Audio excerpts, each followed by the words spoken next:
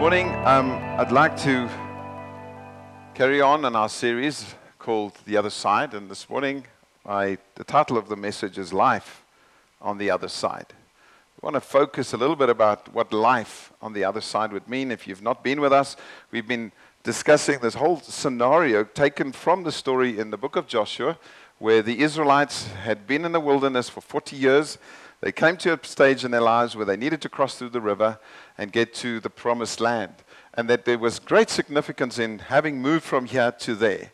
And so we've been having conversation about not just this journey, but what does it really mean to live on the other side? And how is it possible to live on the other side? And what are the necessary ingredients to make life possible on the other side? And so this morning, I really want to talk to you about life on the other side. And there's a statement that I picked up this week that I would love to put up here. It's just a quote that I found. And so if we can go to that slide where it says the following. Now take notice of this. It says, we have tremendous capacity to live radically when we have been provoked by something great. I was just listening to something and just the statement stood out for me. That it says when we are impacted, motivated, provoked by something great, we have incredible capacity to live radical lives. And there's a testimony that in this nation, we have seen some incredible radical things happen just in the last 10 days, 2 weeks, where a response towards the cyclone that had hit the eastern side had resulted in people just giving, radically giving.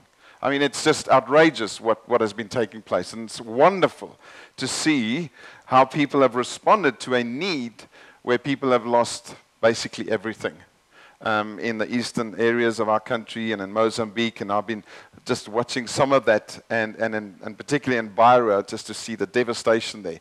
But the way in which the world and the southern African nations and Zimbabwe have responded towards fellow Zimbabweans is phenomenal in the midst of this great challenging time that we're in, where you want to hold on to what you have as much and as long as possible. And yet there's something great, and although it's a tragedy, but people have been impacted by that. And it's changed the way that we have kind of looked at our own needs. Said, you know what, we can be so thankful for what we have. No longer do we complain about a couple of things. We're so thankful that we do need rain, but we don't want that kind of rain, isn't it? And so I just love this statement that it says that we have the capacity to live our radical lives when we have been provoked by something great. And this morning, I want to show you a couple of things that God did to motivate, to provoke people towards radical lives. When they crossed over into the other side of the river, there were clear things that God did in their lives that led them to a different way of living. And we're going to read together from Joshua chapter 5. Now, Joshua chapter 5 is kind of like sandwiched in between great moments. And it kind of makes me think of when you take a picture of something or a scene, a nature scene or whatever, often there's something in the background that if you're really focusing, you'll see it, but otherwise what you mostly see is just what is in the foreground, in the forefront. And the stuff in the background is not always noticed. And I think that Joshua chapter 5 is like that. Is that there's a lot happening in the foreground and the forefront and right in front of us. What we see is, wow, this incredible miracle of them coming through the river. And what did they do? They didn't swim through the river. We know that millions of people crossed through on dry ground. Wow, that's incredible. What we also see in the foreground is this incredible miracle happening at the city of Jericho. How they didn't fight, they just sang and praised God, and God gave them the city. Now that's right in front of us. Joshua chapter 5 is kind of like in the background a little bit. And so often what we would do is miss those things and do not particularly notice them. But I want to bring that a little bit to the foreground this morning. And so could we turn then to Joshua chapter 5 as we look at that. And I'm going to read to you the whole chapter, 15 verses, and it's so great for us to read the Word of God together. So are you with me? If you've got a Bible, If you don't, take it from your friend. And if it's a phone, maybe they won't give that to you. These days we don't share Bibles like we used to anymore, isn't it? Because the Bible is in the phone. It's like, oh, you can have my Bible for now. No, it's my phone. I've got to still WhatsApp during the preach, which I hope you don't. But anyway, Joshua chapter 5, it says the following. As soon as all the kings of the Amorites were beyond the Jordan to the west, and all the kings of the Canaanites who were by the sea, heard that the Lord had dried up the waters of the Jordan for the people of Israel until they had crossed over, their hearts melted, and there was no longer any spirit in them because of the people of Israel. Oh, I love this microphone. Well done, Sean. It's working. Gee, it's just so great. That wasn't in the Bible. If you were looking for those words, it was just mine. So that's what happened in verse 1. And at that time the Lord said to Joshua, make flint knives and circumcise the sons of Israel a second time. So Joshua made flint knives and circumcised the sons of Israel at Gibeath Haraloth. And this is the reason why Joshua circumcised them. All the males of the people who came out of Egypt, all the men of war, had died in the wilderness on the way after they had come out of Egypt. Though all the people who came out had been circumcised, yet all the people who were born on the way in the wilderness after they had come out of Egypt had not been circumcised. For the people of Israel walked 40 years in the wilderness, until all the nation, the men of war who came out of Egypt, perished, because they did not obey the voice of the Lord. The Lord saw to them that he would not let them see the land that the Lord had sworn to their fathers to give us, a land flowing with milk and honey. So it was their children, whom he raised up in their place, that Joshua circumcised. For they were uncircumcised, because they had not been circumcised on the way. So I just want to make it clear, what's the scenario here. It's like they were not then, because they had to. All right, verse 8. When the circumcising of the whole nation was finished, they took a deep breath. They remained in their places in the camp until they were healed. And the Lord said to Joshua, today I have rolled away the reproach of Egypt from you. And so the name of that place is called Gilgal to this day. Verse 10, while the people of Israel were encamped at Gilgal, they kept a Passover on the 14th day of the month in the evening on the plains of Jericho. And the day after the Passover, on that very day, they ate of the produce of the land, unleavened cakes and parched grain. And the manna ceased the day after they ate of the produce of the land. And there was no longer manna for the people of Israel, but they ate of the fruit of the land of Canaan that year. When Joshua was by Jericho, he lifted up his eyes and looked. And behold, a man was standing before him with his drawn sword in his hand. And Joshua went to him and said to him, are you for us or for our adversaries? And he said, no, but I am the commander of the army of the Lord. Now I have come. And Joshua fell on his face to the earth and worshipped and said to him, what does my Lord say to his servant? And the commander of the Lord's army said to Joshua, take off your sandals from your feet, for the place where you are standing is holy. And Joshua did so. Praise the Lord for the word. May the word of God really enrich our lives, and may we never ever be the same because of the word of God. I want to share with you this morning, and I'm going to present it to you first of all, and then we're going to discuss it. Just 7 things that I believe God did to motivate the Israelites as they arrived on the other side. Just 7 things, and I'm going to give it to you there.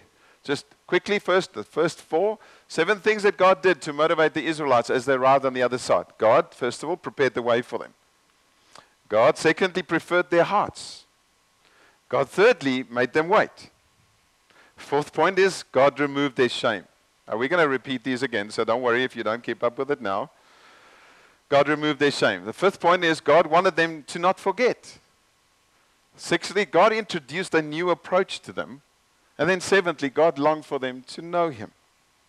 So these are just deductions that I've made, and it could be differently expressed and articulated, but I just felt to give you 7 things that in this kind of hidden chapter, amongst all these miraculous things that were happening, we find 15 verses that God used, and in those 15 verses, God did amazing things to help them to live on the other side, to understand what it is that is really, really important. And often in the midst of all these narratives, we get kind of focused just on the main things that happen. If you think Joshua, you think Jericho, you think the river, you think these incredible things that God led him to do. But I want to give you 7 things this morning, and I want to start off with the first one, is God prepared the way. We firstly read there in chapter 5, verse 1, it says, these kings that were on the other side of the river, they had become aware of these guys that were approaching. They had heard of the testimony of them crossing through dry land. And when they listened to the stories told, their hearts melted. They became fearful. They had not seen a thing yet. They had not seen how they dressed with their army apparel or whatever it was. They probably didn't have much of that in any case. But they never saw them, but they heard about them. And I want to suggest to you this morning that if God uses us on this other side, He prepares the way for us. Doesn't just, there you go now, you're on your own. He prepares the way, and I love this thing because that verse 1 is closely related to what happened in Numbers 14 and verse 9, and you can go read that at your own time, because in that story, we read what Joshua said when they came back from spying the land. He says, now God will. He will help us. So Joshua's mind already, there was an understanding that God leads the way. And if you turn to those verses with me quickly, because we have to do a bit of Bible drill this morning. You good with that? If you're not good, just swipe then, because that's the other option. Hey, Deuteronomy chapter 1, this is Moses preparing the people for what is about to come. And in verse 30 it says the following. I'm going to just hasten to read it. It says, the Lord God, He's talking about what is we're going to await them on the other side, that they will be enemies. Verse 29 says that, I said to you, do not be in dread or afraid of them. The Lord your God, who goes before you, will Himself fight for you, just as He did for you in Egypt before your eyes. Another verse is in chapter 31 of Deuteronomy. We're in verse 8 again. Now Moses is about to pass away. And he prepares the people for what they're going to go into. And so in chapter 31 and verse 8, Moses again, in verse 7 rather, let's read that. Moses summoned Joshua and said to him in the sight of all Israel, be strong and courageous, for you shall go with these people into the land that the Lord has sworn to their fathers to give them, and you shall put them in possession of it. And this, he says in verse 8, it is the Lord who goes before you. He will be with you. He will not leave you or forsake you. Do not fear or be dismayed. Love that. So Moses encourages Joshua, saying, Joshua, you're going to face all these things, but the Lord will go before you. And so if we're stirred by something so great like that the Lord will go before us, should we not be prepared to live radical lives for Him? Because life on the other side is not normal in a sense. It's abnormal. It's supernatural. It cannot be the same as a life in the wilderness. And a life in the wilderness, by way of speaking, is a life full of sin, a life distant from God. But when God calls us into the other side, He says, my people, I have gone ahead of you already. I've gone before you. You do not have to fear the unknown. You do not have to worry about that. And the last verse in this context is from Isaiah. Why don't you turn with me to that one? Beautiful, beautiful encouragement that, oh man, it could be quite dark in this unknown world. But listen to what Isaiah says as God speaks to him. He says in Isaiah 42, verse 16, and I will lead the blind. This is God speaking. I will lead the blind in a way that they do not know. I do not know the way of tomorrow, God. I do not know how to live this life on the other side fully unto you. But God says, I know. All you need to know is Him and not the way, and not how to do it tomorrow. All we need to know is Him who goes before us. It says, in paths that they have not known, I will guide them. How many of you know the paths that you need to walk this week? We do not know what tomorrow will hold, but we know who holds tomorrow. There's where we place our future and our hope in. All right, He says, I will turn the darkness before them into light. How many of you know that there may be some darkness awaiting us tomorrow? And it's not trying to be, negative about tomorrow. It's just, hey, we do not know exactly what tomorrow would look like. But we know that he says that the darkness through him will be turned into light. How many of you know that there are rough places that await us tomorrow, possibly? But listen to what God says. The rough places I will turn into level ground. These are the things I do, and I do not forsake them. So God is willing to lead. God is preparing the way. He's taking us into something that we have no clue about what it would look like, but He has gone there already. And we know so many stories in our world today of how actually people go ahead of others, kind of like what we call a reconnaissance thing. You go and do a recce first. You go there and you suss out the area, and then, I mean, the typical example that I can think of immediately is, you know, when the sports teams, professional sports teams travel across the world. Like, for instance, the World Cup cricket is coming up. World Cup rugby is coming up this year. Before the team actually travels there, there's a whole recce trip that goes. Whether it's the coach or the admin staff or whoever they may be, they go ahead and they go suss out the hotels and the environment that they will be practicing in and where they will be staying, and they have certain pre-requirements for their team that they insist on. Say, guys, we cannot stay here. Sorry. You cannot deal with those things only when you arrive with a squad of 30 men or whatever. And then, oh, gee, no, we don't like this hotel. Is there another one that we can possibly look out for? No, that's done months ahead. Same with God. He knows where you need to go. He's been there already. He holds your future. So if He's aware of what tomorrow will bring, why would you and I worry? If God has been there already. Because He prepares the way. As if something so great like this I become aware of, is it not possible then that I could live a radical life for Him? Because He prepares the way. It should settle us and give us absolute peace. The second thing that we see God doing here in this context is in verses 2 to 7, where we have this interesting story happen, where Joshua calls for a men's gathering. It's like, man up, boys. We're going to meet together tomorrow morning at about 5 o'clock. All the guys are like, yay, Joshua. Probably going to tell us how to fight when we go into Jericho. How do we conquer the land? Going to give us some tips, because Joshua had been involved in certain battles already before. You know, when Moses' hands were held up, Joshua was down there leading the army. So Joshua has got some, military experience. Guys, tomorrow at 5, spread the word. Joshua wants to meet us. We're going to probably talk man stuff. Like, help us how to fight. I love it. Probably going to get some new swords or stuff, Going to do some drills, and like, boy, oh boy, that's going to be exciting. All the men, they gather there, they're ready. They're like 5 a.m. like some of the men in this church would do on a Friday every second week. They man up and they come together. Praise the Lord, we don't circumcise. But anyway, so here the men arrive. Oh, well, you don't actually know what we do, because if you haven't been there, you wouldn't know. But never mind, they do walk out there healthy, I think. So all these men arrive. You got to just picture this. Come on, this is real life story. The men arrive, they're ready. Yeah, women, sorry, kids, coming back. See you later. We're going to go see Joshua. We're ready to fight. We're men of war. We're about to take on this enemy in the other side that we've arrived. You can imagine, I'm dramatizing, but I can make a movie out of this kind of stuff, yeah? It's like the men are out there. Hey, Josh, we're here. We're here for you, Joshua. We're with you. Joshua will fight with you. Joshua says, guys, just something that God had said we need to do. Yeah, Josh. Anytime, Josh, we're ready. Guys, God said it's going to circumcise.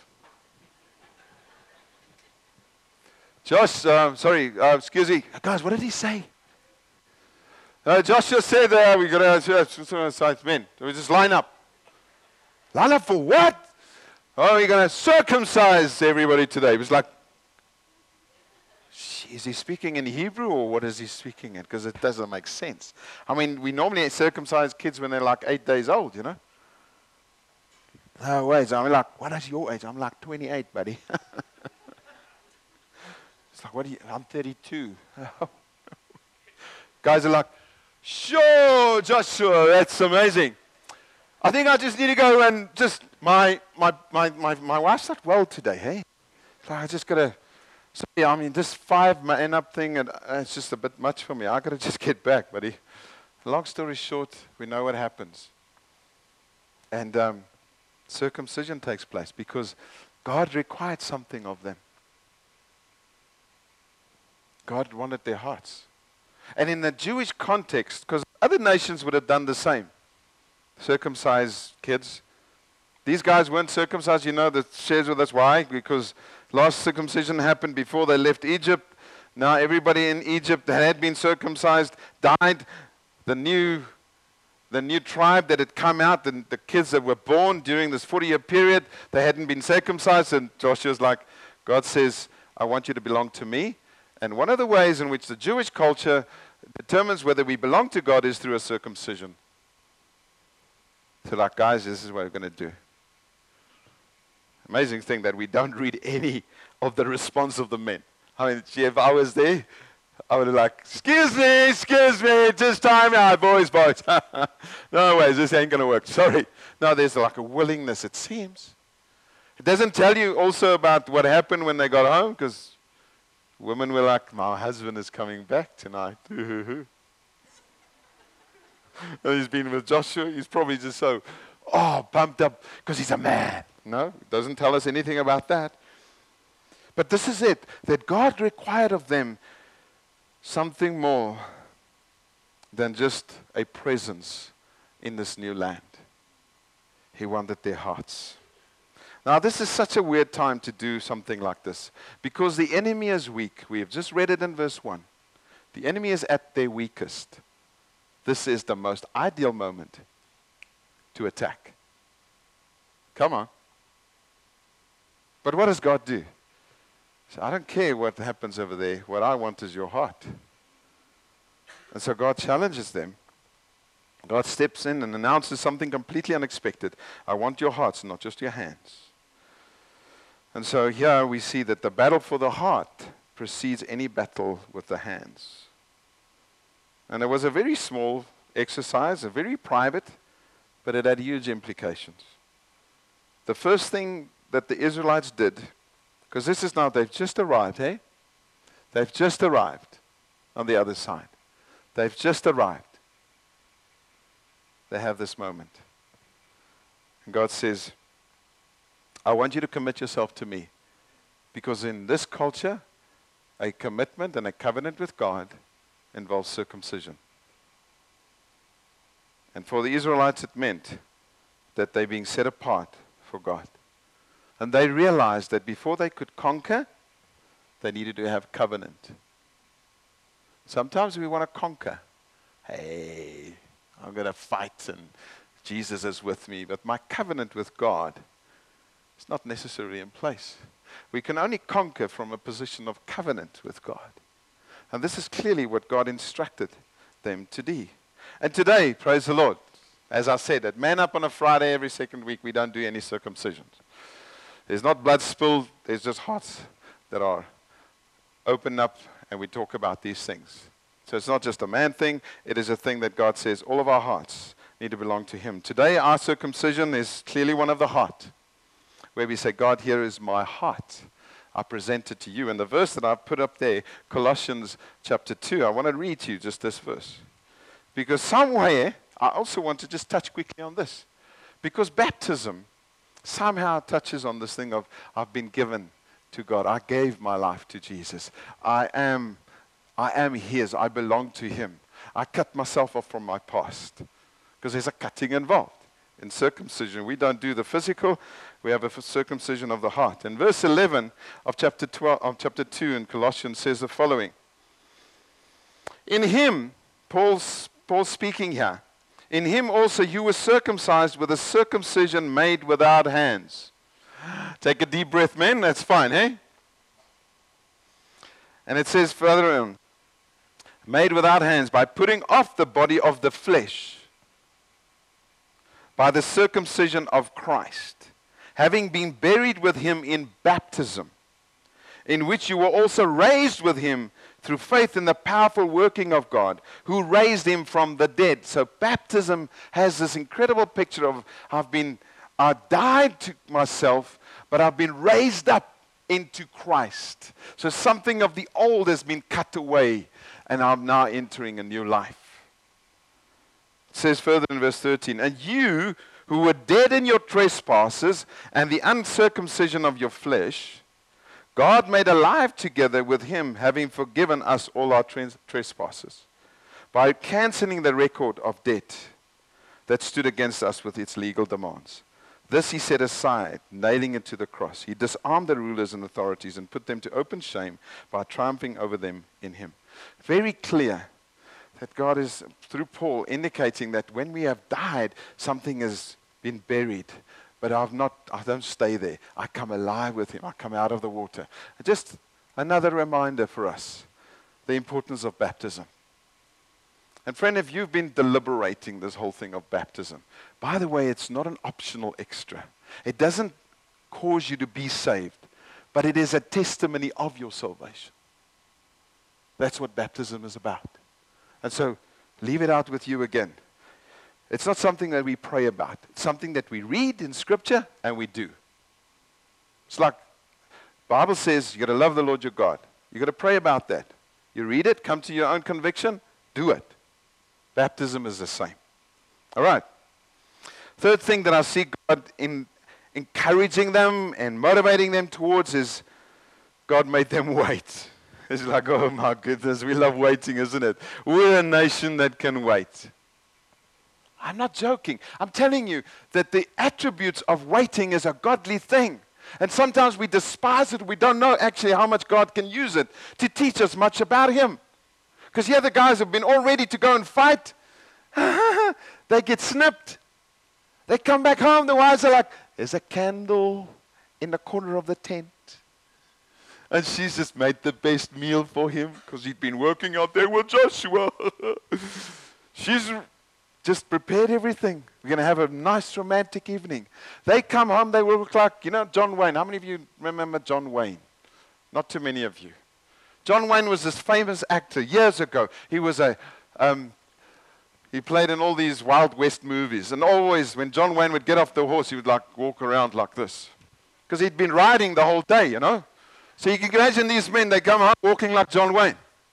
Because something had happened. And it wasn't quite comfortable. And the ladies are like, hey, husband. She's like, hey, just stay away from me. Something had to happen now. They had to wait. And in that waiting, God was teaching them something. Something so valuable that if we despise wait, we would have missed it. Again, they're about to conquer the land. Now they get snipped. Now they had to wait for everything to heal. It's like counterproductive, I would say. Isn't it? Are we ready? We've seen God do a miracle here. Let's take them on. Yeah. God says, snip, snip. Wait. And so we start understanding that God's way of working is a bit different than ours. So God uses a waiting moment to teach them who he is and that they actually need to depend on him and not on their own abilities. I think sometimes we need to let something be cut off in the spirit, in our minds, where I can do this and I can go and do that and I'm able to. And God says, no, I want you to be cleared of that and I want you to wait for my timing. And Psalm 37, it's such a beautiful portion. I want you to read that, verses 3 to 7. We don't have the time. And actually, when you read further, verses 9 to 40, the rest of the psalm, you see what it means to wait. And then you see the fruit of waiting, the fruit of depending, the fruit of allowing God to do this amazing work. May I encourage you that waiting is a good discipline. And when you have a moment this week to wait, whether it's in a fuel queue, or whether it's in a Zimra queue, or I'm traveling through the border tomorrow, thank you, Jesus. Then I won't have to wait. We all don't want to wait. How many of you love waiting? You're like, yeah. You want to raise your hand, hey? But if you do, you know that God's going to actually test you this week. So don't want to raise any hands. It's like, God, I love waiting. Bring it on. No, I don't pray that prayer. But God knows the value of waiting. Waiting is a good discipline. Because something great can happen in that moment that'll leave our lives to live radically for him. So don't despise waiting. Learn from it. Is that okay? You want to say amen to, yeah, I'm going to embrace waiting? Certain things in church, we always say, yeah, amen. God's going to supply all my needs according to his riches and glory. When the preacher says, let's not despise waiting, nobody goes, hallelujah?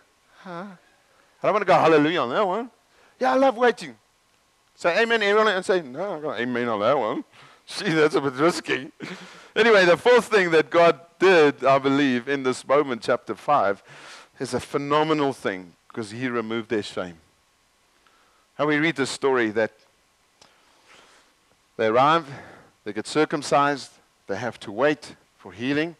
Verse 9 says, and the Lord said to Joshua, today, say with me today, today I have rolled away the reproach of Egypt from you. And so the name of that place is called Gilgal to this day. God did something phenomenal. The Hebrew word for reproach is herpa, which really means disgrace, insult, shame. So they arrived. So this is an amazing thing, that you can be out of Egypt, but Egypt can still be in you. You understand what it means? They were slaves. They were disobedient to God. They'd fallen into slavery. That's the reputation that they had as people of God. So they arrived in this beautiful land. They're on the other side, but they still live with a mindset of we're slaves.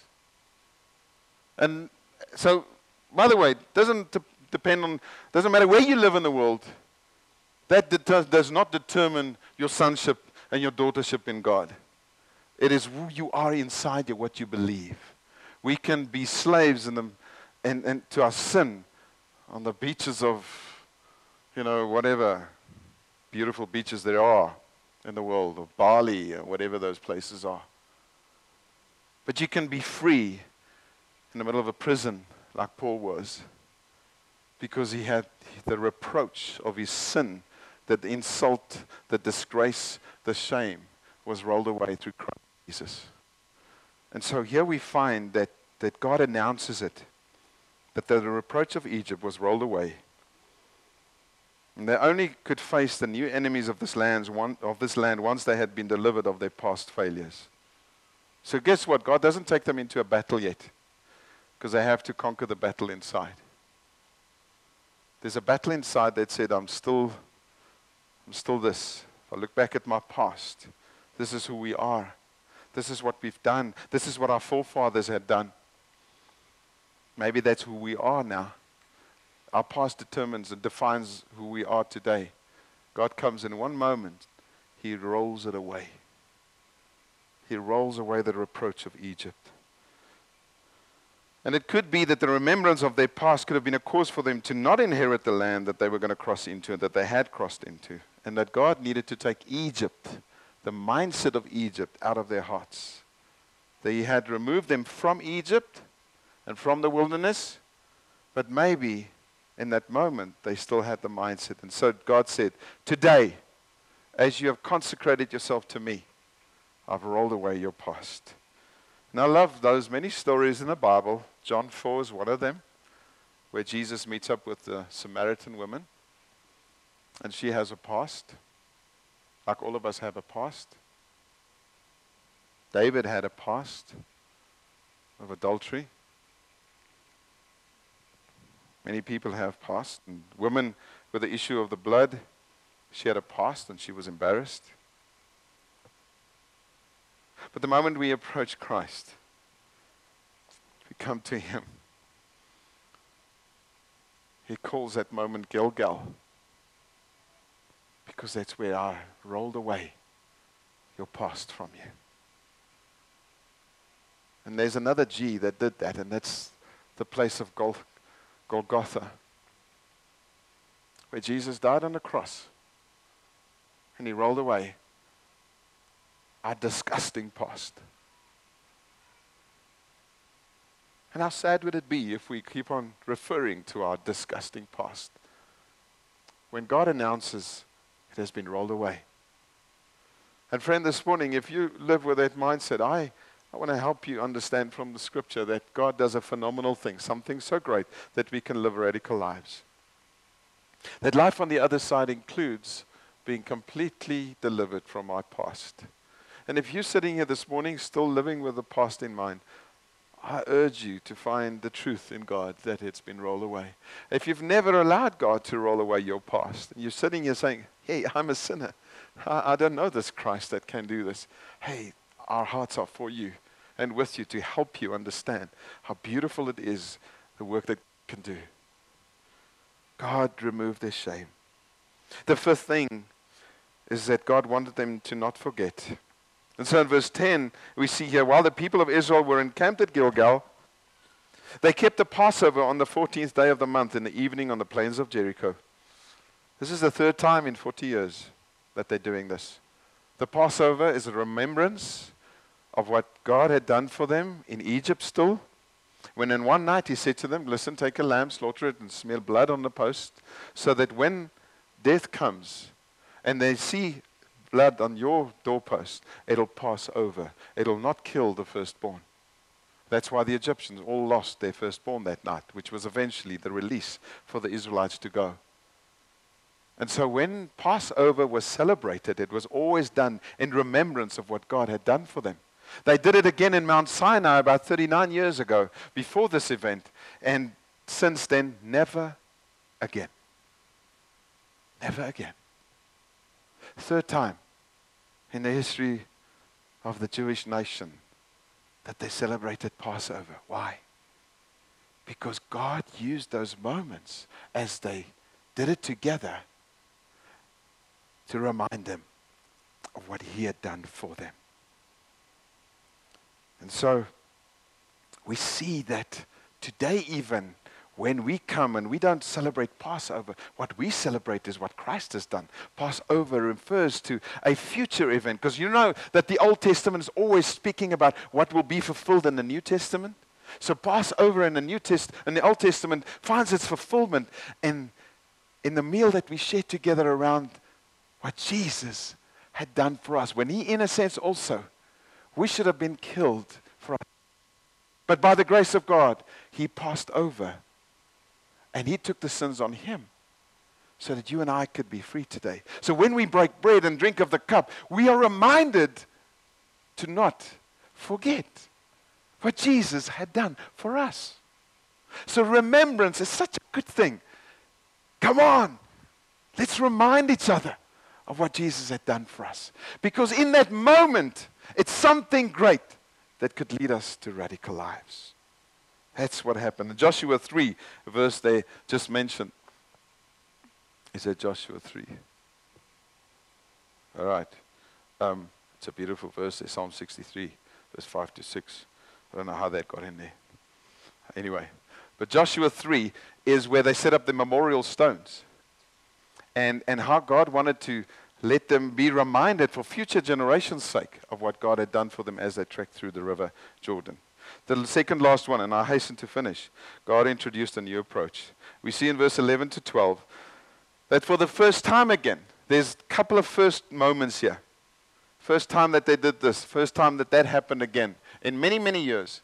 Yeah, for the first time they eat of the land. In the past, for 40 years, God gave them manna every day. Remember, quails?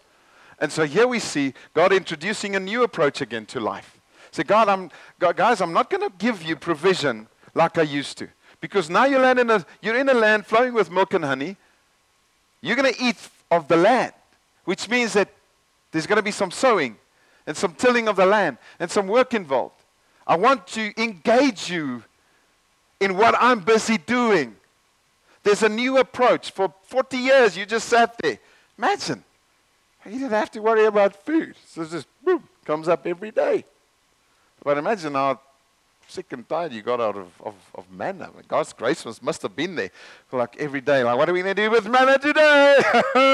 Manna pie, manna toast, manna this, man, I'm hungry. Oh, no, man, I'm tired of this stuff. Anyway, whatever happened is like there was better provisions coming, but the better provisions was through the hands of the people. And I believe that's what the New Testament church looks like. There's not just, we're all sitting here and God just deposits stuff. It's as as we labor together, as we see God use us in various fields, and you go out into the schools, and you go out into the workplace, and we are all part of this workmanship. That's what Ephesians 2 verse 10 talks about. We are His army. We are His workers out in the field. We don't just sit at home and download the next, teaching, and that's our lives. We work together. And so God does something great amongst us so that we can live radical lives. And the last one is, I love this story about how the angel of the Lord arrives, and Joshua is very aware of that, and there's a holy reverence, and I believe God longed for them to know Him through that story, as Joshua was aware of the commander of the Lord's army, and which said, hey, listen, take sandals off your feet, for the place where you're standing is holy. And the feeling that you get is that God wants the people to know that He is with them, and that the greatest thing they need for great exploit with them for God is the knowledge of who He is and His actual presence. So God comes and just confirms right at the end here of this chapter that, guys, I haven't skilled you in anything now. God didn't teach them how to fight, how to do this. God spoke to their hearts, and at the end, He confirmed it all with His presence.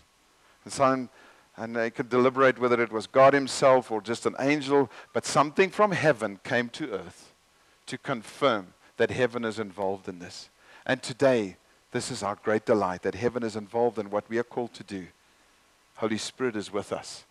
And you read this last verse that I want to give to you from Jeremiah as we come to close. Jeremiah 29 verse 11 is a well-known verse, but I want to just stop there. Jeremiah 29 verse 11, we can quote off by heart. For I know the thoughts that I have for you, thoughts of peace and not of harm. But listen to verse 13. In Jeremiah 29. It says, you will seek me, and you will find me. When you seek me with all your heart. God confirms this. He says, I will be found by you, declares the Lord. And I'll restore your fortunes and gather you from all the nations and all the places where I've driven you. So God comes. He says, you know what you actually need? The Israelites speaking to them. You're in this new land. You're on the other side. You need me. And guess what? I'll be with you. Phenomenal. Profound. And God comes and He motivates us and He says, you're in the other side. You've moved into stuff and there's new things and there's a future for you here in Zimbabwe. Guess what? I'll be with you. Something so great can lead us to something radical. And so life on the other side, as you look at just these few scenarios, is just filled of who God is, what He has for us. And I pray sincerely that we will enjoy life on the other side because we have these promises of God that He prepares the way. He prefers to have our hearts. He makes us wait, and that's fine. He removes shame and disgust, and He doesn't want us to live with that hanging over our heads. And God wants us not to forget about His faithfulness. He wants to introduce a new approach, that we work together, and that finally He longs for us to know Him. And so may I pray that in this all, we will understand that on the other side, there's some great things that God has in store for us. But it's for each one of us to push into. This is not a physical destination. It's a spiritual journey we're on. And so God is committed to us as we journey with Him. Let's pray. Jesus, what a great, great story from the Bible. A story tucked in there between these major miracles, and a story that we can so easily miss. But Lord, this morning I pray that You will challenge us as Your people, that we will learn from this and apply what is necessary, and take heed of that which You want to say to us as Your people. I pray, Lord God, for a supernatural download of perspective this morning as we reread Joshua chapter 5. And I do pray, Lord God, that in this coming week, it'll be good for us just to go reread it and let You speak to us and challenge us and encourage us. And Lord God, where adjustment is necessary, I pray, help us to be humble enough to make those adjustments. Lord, I pray that you will use this story to provoke us, to motivate us, to encourage us, so that radical lives would follow. I trust you for that. Thank you for your grace. In Jesus' name.